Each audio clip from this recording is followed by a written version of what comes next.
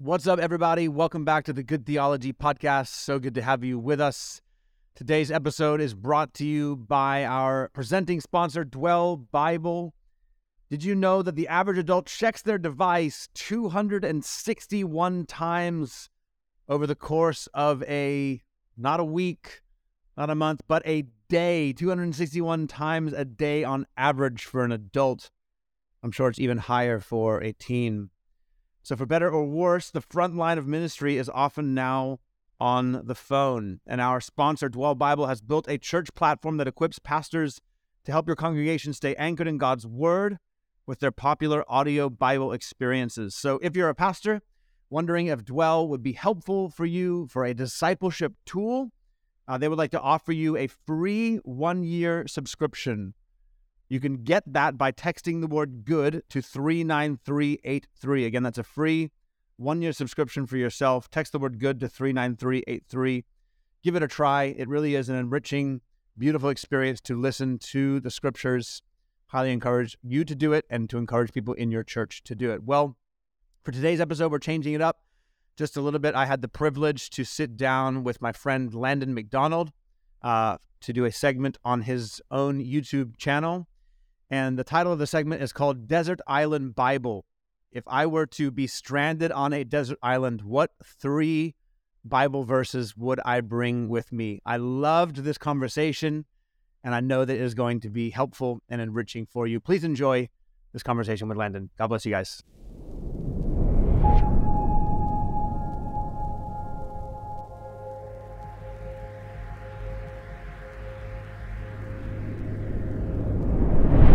Zero people, and for the people watching in the future, which is literally people at this point who watch this, welcome. This is Desert Island Bible, which the idea is Bible verses would you take with you. And I'm joined today by a newer friend to me, and his name is Jake Sweatman, and he Jake Sweetman. Jake, did I say it wrong? That's on Newer Friends We Are. Did I say it wrong? Sweet, not sweat. Oh my gosh, I'm so sorry. Well, he has been a lot kinder to me in that he learned how to say my name correctly. And we connected through a mutual friend, David Campbell, who is a theologian in Canada, who does a lot of content with Jake. And Jake, a really cool church in Los Angeles called C3, and he also leads a podcast and network of content under this heading Good Theology, and I linked Good Theology in the description box below, and I can genuinely say that I love the content that they're putting out. The stuff that he and David Campbell are doing is it seems like it would be too highbrow theologically, but don't let that sway you. There is so much good content there, and I would encourage anyone who's watching this, no matter how new of a Christian you are, to go sub to that channel and watch some of this content. It is absolutely brilliant. Thank you, Jake, so much for joining me today. Man, it's a pleasure to be here. Thanks for having me. This is what happens when you mostly text with people. You don't know how to say their name correctly. Right. I think we've talked in person twice. One time was to have you on our podcast, which was a hilarious experience because you came on and we didn't know each other. And kind of the role that I take on the podcast is I bring on people who are smarter than me, and then I ask them questions. They say what they think, and then I ask them questions about what they think. Okay. But I didn't really prep you for that. So you took my questions as disagreement. And so you were like, wait, you don't think this way, in terms of orthodoxy? And I was like, oh, no, I totally do. I'm just trying to pull out your own genius. And that's pretty much what I do with David Campbell every week as well. That is too kind. No, I was not actually feeling that, so I'm glad you brought that up. No, at that point, 2 people had asked me to do a podcast, and I had been to the hospital like 2 times in the previous week for a stomach problem. And I'm an artist at heart, and I'm not good at keeping appointments. And so I tried really hard to not leave people hanging. And then after I did this and another one for a guy named David Baker in Canada, I was like, I should not have done this. I'm not in a good place physically or emotionally. I should not have been I was in the ER like 2 days ago. This was not Yeah, that's a good. lot. Yeah. But whatever. So welcome. So glad that you can join me today. And I have admired what you are doing, and it was great to meet you last year in person at the Theos Yes, sir. conference. Are you guys able to go this year? Yeah, we'll be there again. We're going to try and bring a squad with us. Oh, fantastic. So we'll be hanging out there again and watching all of Gabe Finocchio's disciples swarm him with cigars at 2 a.m., asking him Chesterton questions. Yes, indeed. That's a good crew. I think I went to bed before all of that took place each night. Yeah, someone fell into a painting, and apparently it was like a $5,000 painting at the Airbnb. Oh, and I was my gosh.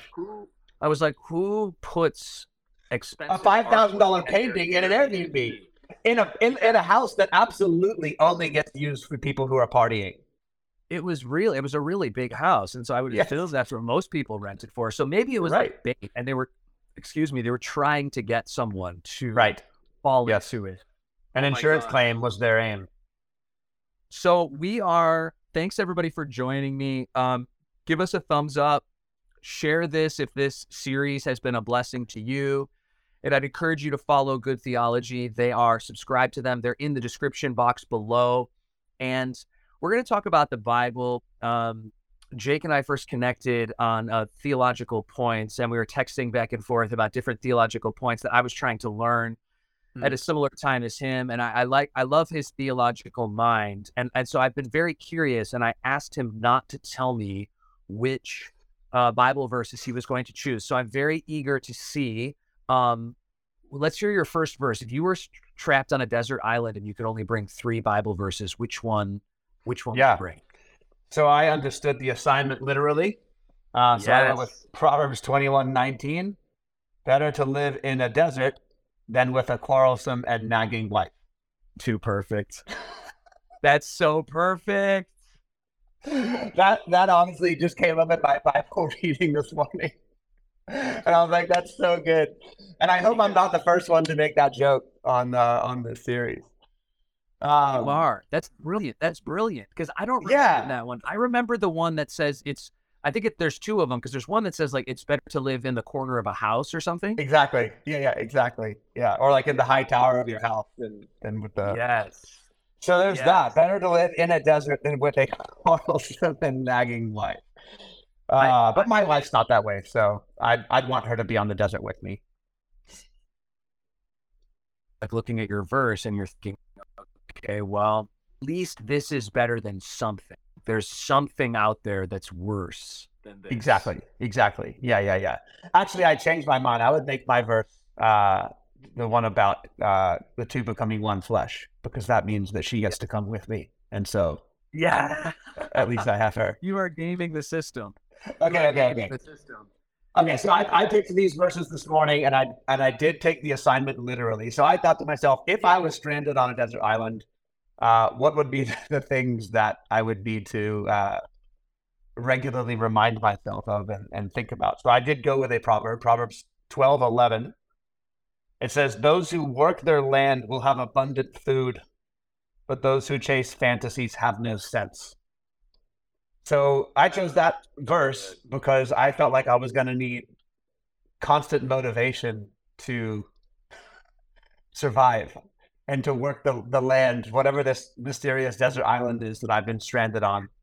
So I went with that one. But in all seriousness, I do really love that proverb. That proverb has stuck out to me for several years because I feel like it speaks to a trap that we often fall into, whether in ministry or any other endeavor in life, and that endeavor is to go for the quick satisfaction, as opposed to the regular, methodical work that actually brings out harvest.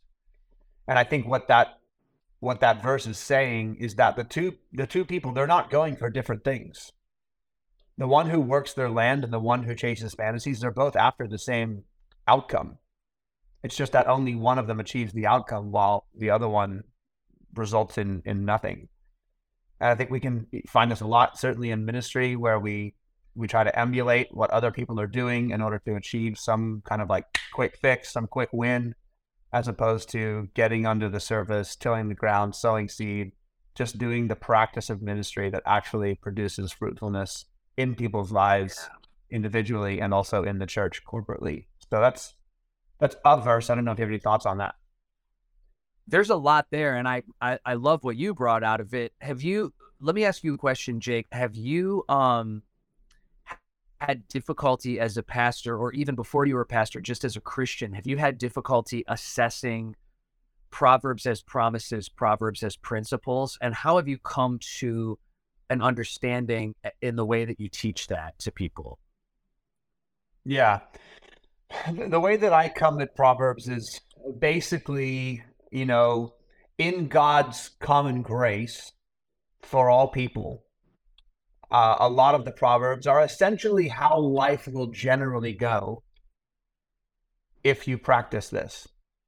It's not some guarantee, like you might work your land and the weather sucked that year. So, so did your harvest then. So it's not saying this is going to be the outcome 100% of the time, but it is saying, if you live this way, more often than not, this is going to be the kind of outcome that you experience. I think even there's another proverb about how righteousness leads to life, for example. And I think about that one, that, this is a statement that's written in the context of fallen and corrupt creation and humanity. And so nobody's really righteous. Yeah. And yet, if we even attempt to live rightly, then that's going to produce particular kinds of outcomes in our life. And this is why, even unbelievers prosper. This is why if you put certain principles in practice that are in accordance with how God has set up the world, it is going to produce particular kind of outcomes in your life. Often, not always, but often. Yeah. Yeah, that's a really good point that you made about the righteousness, because I have found some difficulty when people Jesus juke or reform New Testament juke some of the Old Testament things. Like, just take Psalm 15 is the one that comes to mind. Who can ascend the hill of the Lord? He who has clean hands and a pure heart. And then they're like, right, no one has clean hands and a pure heart. And I have had trouble with that, because what they're saying is theologically true as it pertains to people pre-Christian. But then after you become a Christian, of course, we have clean hands and a pure heart. We have the righteousness of Christ. And I have had difficulty of people, it seems like, kind of taking the weight out from under some of the Old Testament commands for righteousness. Have you noticed the same, or do you think I'm off on that, or what have you seen? No, I think you're spot on for sure. I don't mind reading New Testament truth and reality back into passages like Psalm 15. I think that to see those passages in light of the coming of Christ is a good and responsible thing. It has to be parsed through and thought through deeply. But when David wrote that, and I'm assuming that's a Psalm of David, in his mind, he's not. He probably doesn't have the cross. He's not thinking like justification by faith alone. He's probably thinking more confession, penitence, honesty before God, coming in spirit and in truth, if you will, as opposed to coming in pretense and hypocrisy. And so those same things are true when it comes to our relationship with Christ. We can't come to Christ in pretense or hypocrisy. We can only come with the truth that we are sinners, that we need saving. David would have had that same recognition. It's just that his revelation of how God does the saving was not as developed as what we get to have as people who are living post passion. So it just has to be thought through carefully. That's good teaching. That's really good teaching, because it's neither dismissive of the New or Old Testament in the way that the New Testament and Old Testament are not dismissive of each other, although the New Testament is occasionally dismissive of the Old Testament in a way that undergirds it, which I recognize that anyone who's not a Christian would think that what I just said was idiocy, but it really is the paradoxical truth of that. Okay, so yeah, that was a great choice for number one. So you've got one from the books of wisdom. Now, let's hear it. What's number two? Okay, so now I jumped over into the New Testament, and I'm going Ephesians chapter 1, verses. Well, I picked these next two ones are technically passages, so they're not single verses. So I hope that's not cheating too much. I hardly give any guidelines, so I feel like if people are not 100% in it, it's mostly a communication error. And some of them, it's on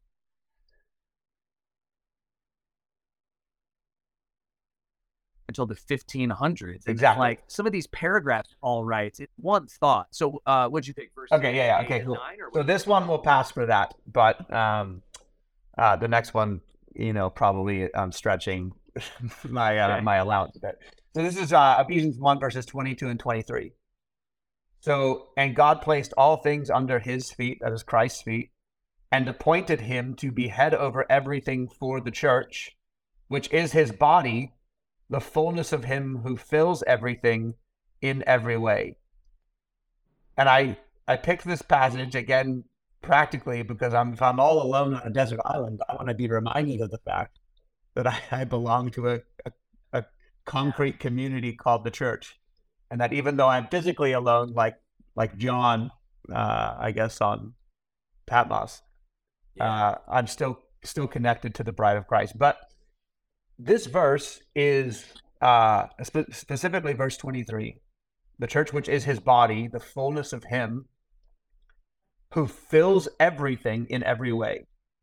Yes. So we know that Christ fills everything in every way in the sense that he's Lord, which is, the context of this passage is what that's what Paul is talking about in regards to Christ. He's Lord over all of creation, and he's Lord over the church here specifically.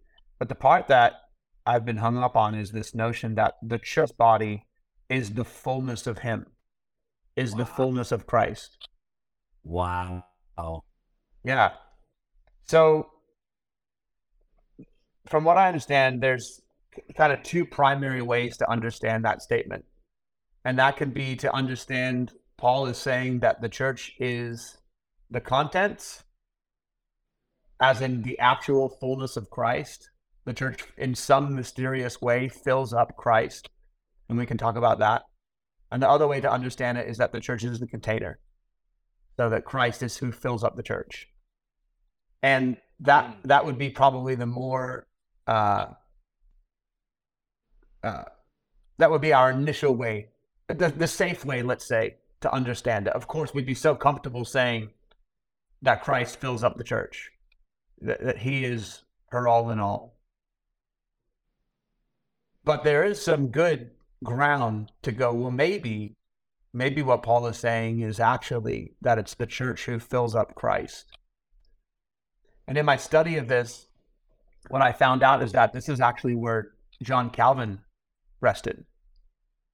Really? So he has this stunning statement about how, and I'll just paraphrase it, but essentially that Christ is not happy to call himself complete apart from the church. That in some way he reckons himself not totally whole apart from his bride. Yeah, wow. Man, good teaching. And it's a crazy thought. And I agree with you, because I think the first way of looking at the passage that you reference is certainly an easier way of looking at it, but it doesn't. And a true way. It's true. Yes. You can point to other places in the scripture where absolutely Christ is the fullness of the church. Totally. And it reminds me of that passage, I think it's in Colossians 2, where it says to fill up what was lacking in Christ's affliction. That's what it reminded me of as well. I find that verse really intriguing, because if you were to ask the average Christian what was lacking in Christ's affliction, they would say nothing. And if you say there is something, then that is a heresy. And that is because they're unfamiliar with this passage. And I preached it 4 years ago And I came to the conclusion that what was lacking in Christ's affliction was the affliction of his body, the church. Mm-hmm. And I obviously didn't like discover that. That's just from, other wise Christians from the past. Mm-hmm. And there is a theological hesitancy to view the church as that level of holy as both of those passages indicate. And I Exactly. sometimes don't understand why exactly that is. What do you think? I think that the church is as holy, and this statement requires some unpacking, but I think that the church is as holy as Christ. Because 1 Corinthians 1:30, he is our sanctification. Yes. So Christ is the holiness of the church.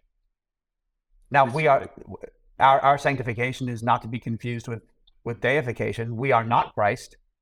We are distinct from Christ in the sense that we'll never be Jesus, but all of his holiness is attributed to us.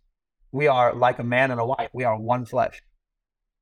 So a lot of Christians stop short of just how one the oneness of Christ and his church really is. John 17, I and them, and you, Father, in me. So the fullness of the Trinity through the Holy Spirit lives in the believer, and more specifically lives in the church.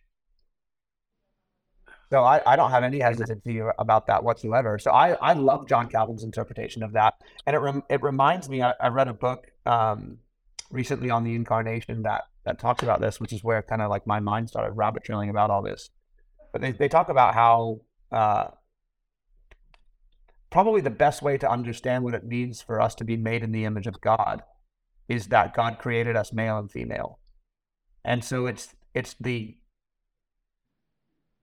indivisibility, yet the distinctness of a man and his wife in marriage that best images the triune God, because the triune God is both indivisible yet distinct. Father, Son, and Holy Spirit are all distinct persons in the Trinity, but they are indivisible from one another.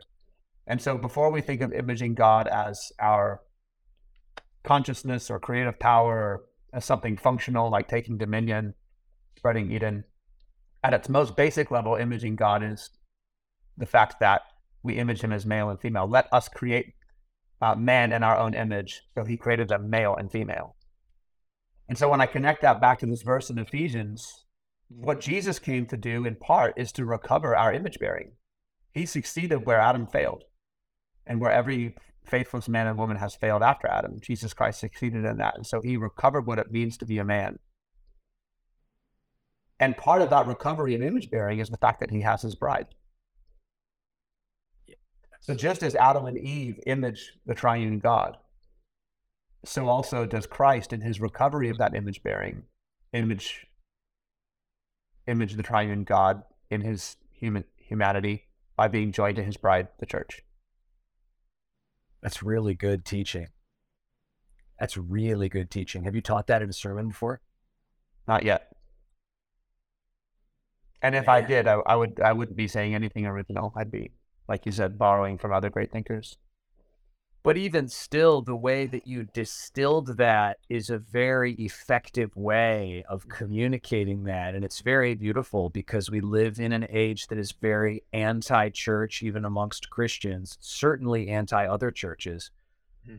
And it's funny that you brought up John 17. That's what I'm preaching on this weekend is prayers for unity and John 17, Psalm 133.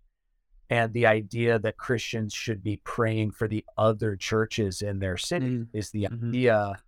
And I was working with my team before our video chat right now we're going to have like a Google Street View on the screen of where you are when you drive past the other churches and talk about praying for them. That's so cool. And there is something there's something there in what you're talking about, which is like the bride loves all of her dress. That's why she chose it. And all the parts are not the same. And just a very obvious illustration of that. And I really, you've really stirred me You've I got think me. You've got me on the rabbit trail now. the church had a saying, no salvation outside the church. And Protestants, we kind of turn our nose up at that because it sounds like salvation is all of a sudden merit-based. But when you understand who the church is, in that I can't be in Christ and not in his church because Christ is in his church, then we should be very comfortable to affirm a statement like that, no salvation outside the church. Psalm 133 even says it, how good and pleasant it is when brothers dwell together in unity, for there the Lord commands the blessing, life forevermore. So life only exists in unity. In fact, all of God's creation of life flows out of his unified life of the Father, the Son, and the Holy Spirit. So it's only in his triunity, his holy life, that creation of creation happens. How can we expect to take up that mission with God in the promulgating of life apart from sharing in that unity? And there is no other unity apart from the unity of God. Yeah. Apart from God, unity doesn't exist. Unity originates in God, just like love originates in God, and apart from God, love does not exist. If we want true unity, then it's only unity that we have in him. And if you're in him and I'm in him, and that's the church, then I can't be in him and not be in you. Wow. And that's so true, because anything else that we are unified with on earth is temporary, but God's unity is Eternal. wow. Which is eternal life. We often think of eternal life as something amorphous and ambiguous. But eternal life, before it is a place, is a person. And it is the person of the triune God. Yes, and we are in it now. Because we're in him. That's right. That's right. And that's why, like, when you're talking, I just feel so much joy in my heart, because I'm just like, this is true and I believe this. And that is the abundant joy and abundant life of the eternal life that we are currently drinking from. And just because we don't get to have all of it yet doesn't mean that we don't get to have any of it. Exactly. And man, okay, so what'd you pick for number 3? So number 3, I went with 1 Peter chapter 1. And this is where I'm going to get in trouble. Verses 3 to 9. Okay. Yeah, but that's a long sentence. It's a long sentence. Exactly. Thank you. You're so kind. So there's a few things that I would draw to this. And again, I took it literally. I'm stuck on a desert island, remember? So, I need some encouragement in particular ways. Yes. Praise be to the God and Father of our Lord Jesus Christ. In his great mercy, he has given us new birth into a living hope through the resurrection of Jesus Christ from the dead. So, great. I'm reminded that even though I'm hopelessly stranded on an island, I have living hope through the resurrection of Christ. And into an inheritance that can never perish, spoil, or fade. So, come month 2, like all of my clothes and shoes are wearing out. So I need to be reminded that I have an imperishable inheritance in Christ that's kept in heaven for me. And this is the main part. Who through faith are shielded by God's power until the coming of salvation that is ready to be revealed in the last time. In all this you greatly rejoice, though now for a little while you may have had to suffer grief in all kinds of trials. In fact, we can just stop there. So we'll stop where he's talking about faith. So he says faith is, let's keep reading. These have come so that the proven genuineness of your faith, of greater worth than gold, which perishes even though refined by fire, may result in praise, glory, and honor when Jesus Christ is revealed. So that's that main verse 7 there. That our faith is more precious than gold, and like gold, it is refined by fire. And when our faith is refined by fire, it results in the praise, glory, and honor. So I think, if I'm standing on a desert island, I'm suffering, I'm going through trial, and that trial is refining of my faith. And I've been thinking a lot about faith lately. And how is it that we actually experience the growth of faith? And I think, and David Campbell has helped me to understand this. I think a lot of times when we think about increasing our faith, we think of it in terms of increasing the size of our faith. So I want to go, from a mustard seed to something bigger, as opposed to thinking of it as bettering the quality of our faith. And bettering the quality of our faith is the way that the New Testament talks about it. Obviously, here in this Peter passage, the quality of gold is increased, it's refined by fire. in the same way the quality of our faith is increased as it's put to work in impossible, challenging situations. So this got me thinking about that famous passage where the disciples come to Jesus and they say, increase our faith. And Jesus doesn't say, well, here's how you get bigger faith. He just answers and says, if you had faith the size of a mustard seed, you'd say to that mulberry tree, be uprooted and move from here to there, or thrown into the sea or whatever. And that always perplexed me, because it's like, that's not an answer. That you didn't tell me how to increase my faith. You just told me to use the faith that I have. And then I realized that the way we increase our faith is just by being obedient. What has God already told us to do? Because most Christians are stopping short of what God's already said, and they're waiting for another word about what to do, but they haven't done the last thing that God said. And so putting our faith to work in doing what God commands us, either in Scripture or maybe even through a prophetic word, that's how our faith grows. It grows in its use. It grows in obedience. In fact, faith is obedience. As Paul opens and closes the book of Romans with that same life purpose, to bring about the obedience of faith, or the obedience that is faith, your translation might say, amongst the Gentiles. So I've been thinking a lot about that. On my desert island, I'm thinking, my faith is growing right now as I'm trusting God in this trial. Wow. And then your point continues so perfectly with exactly what the text says, which is that faith is refined through testing and suffering. You know, the crucible's for silver, the furnace is for gold, the Lord tests hearts, all these passages that we read as children, and then they become near and dear to us when we go through these trials. Have you, Jake, or been through a season of testing or suffering in your faith? And if so, would you feel comfortable sharing it? Yeah, I mean, several. And sometimes those are things that come upon you. You know, for me, it was the kind of the breakdown of my family of origin, with the divorce of my parents several years back. That happened to me as an adult. So it was very interesting to process that. And that was very trying for my faith. Not in the sense that it made me question God, but it made me depend upon God in a way that I'd not yet been forced to depend upon Him. Mm-hmm. But on top of that, honestly, what I try to model as a leader is to put myself in circumstances that test my faith, that try my faith.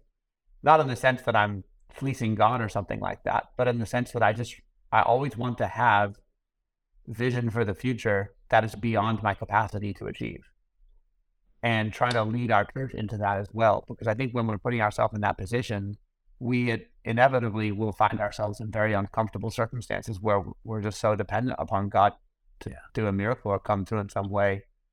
And I think that's that obedience thing. A lot of people are waiting for God to increase their faith before they act. And I think the increase is in the acting. Man, that is so good. That is such good teaching. And I just want to encourage anyone who's watching this, if you're watching this in 5 years, I don't know when you're watching this, but I just think that is a word for you today. That faith without works is dead, James said, and that faith brings about obedience. And like some translations say that Jake quoted, faith is obedience. And I just want to encourage anyone who's watching with what he just said, that the faith that is in you, the genuineness of your faith, will come about in obedience to Christ. And I would encourage you, in any way you've been disobedient, to be obedient to Christ and to rejoice in the blessing that follows that. We're always so salvific in Protestantism that we forget that once we have our salvation, all of the blessings are still on the line. You can be saved and live a literal cursed life according to the Old and New Testament. And obedience to Christ and trust in Christ are so deeply rewarding. And man, this was really good. And I don't throw words around like that, and I don't just say that to every person I have on. Thank you so much, Jake, for your diligent study that has led you to be able to share these things with us. I really appreciate what you said. Thank you so much for being on here with me. Landon, it's an absolute pleasure, man. So love what you guys are doing. Love this creative idea. It's brilliant.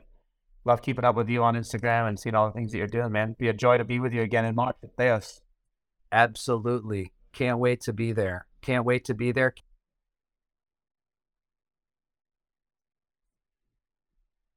Your whole career. I encourage you to check out the Good Theology channel. It's linked below. If you live in the LA area, I don't do church recommendations very often, but I happen to be personal friends with someone who does attend Jake's church and has told me repeatedly that the teaching is excellent and that the pastoring is wonderful. And so those are not things that I just throw around randomly, but I'd encourage you to check out C3 Church in LA. Or if you're in LA and you live in that part of LA, because I know people in LA are addicted to acting like everything is far away from everything else. And so they are. Yeah. Yeah. And it just adds an easy place to find us to c3losangeles.com is our church website. So absolutely. Thank you for joining me today. And everybody, God bless you. And I would love to hear in the comments which Bible verses you would take to a desert island. And we'll see you guys here next time. Thank you. Thank y'all.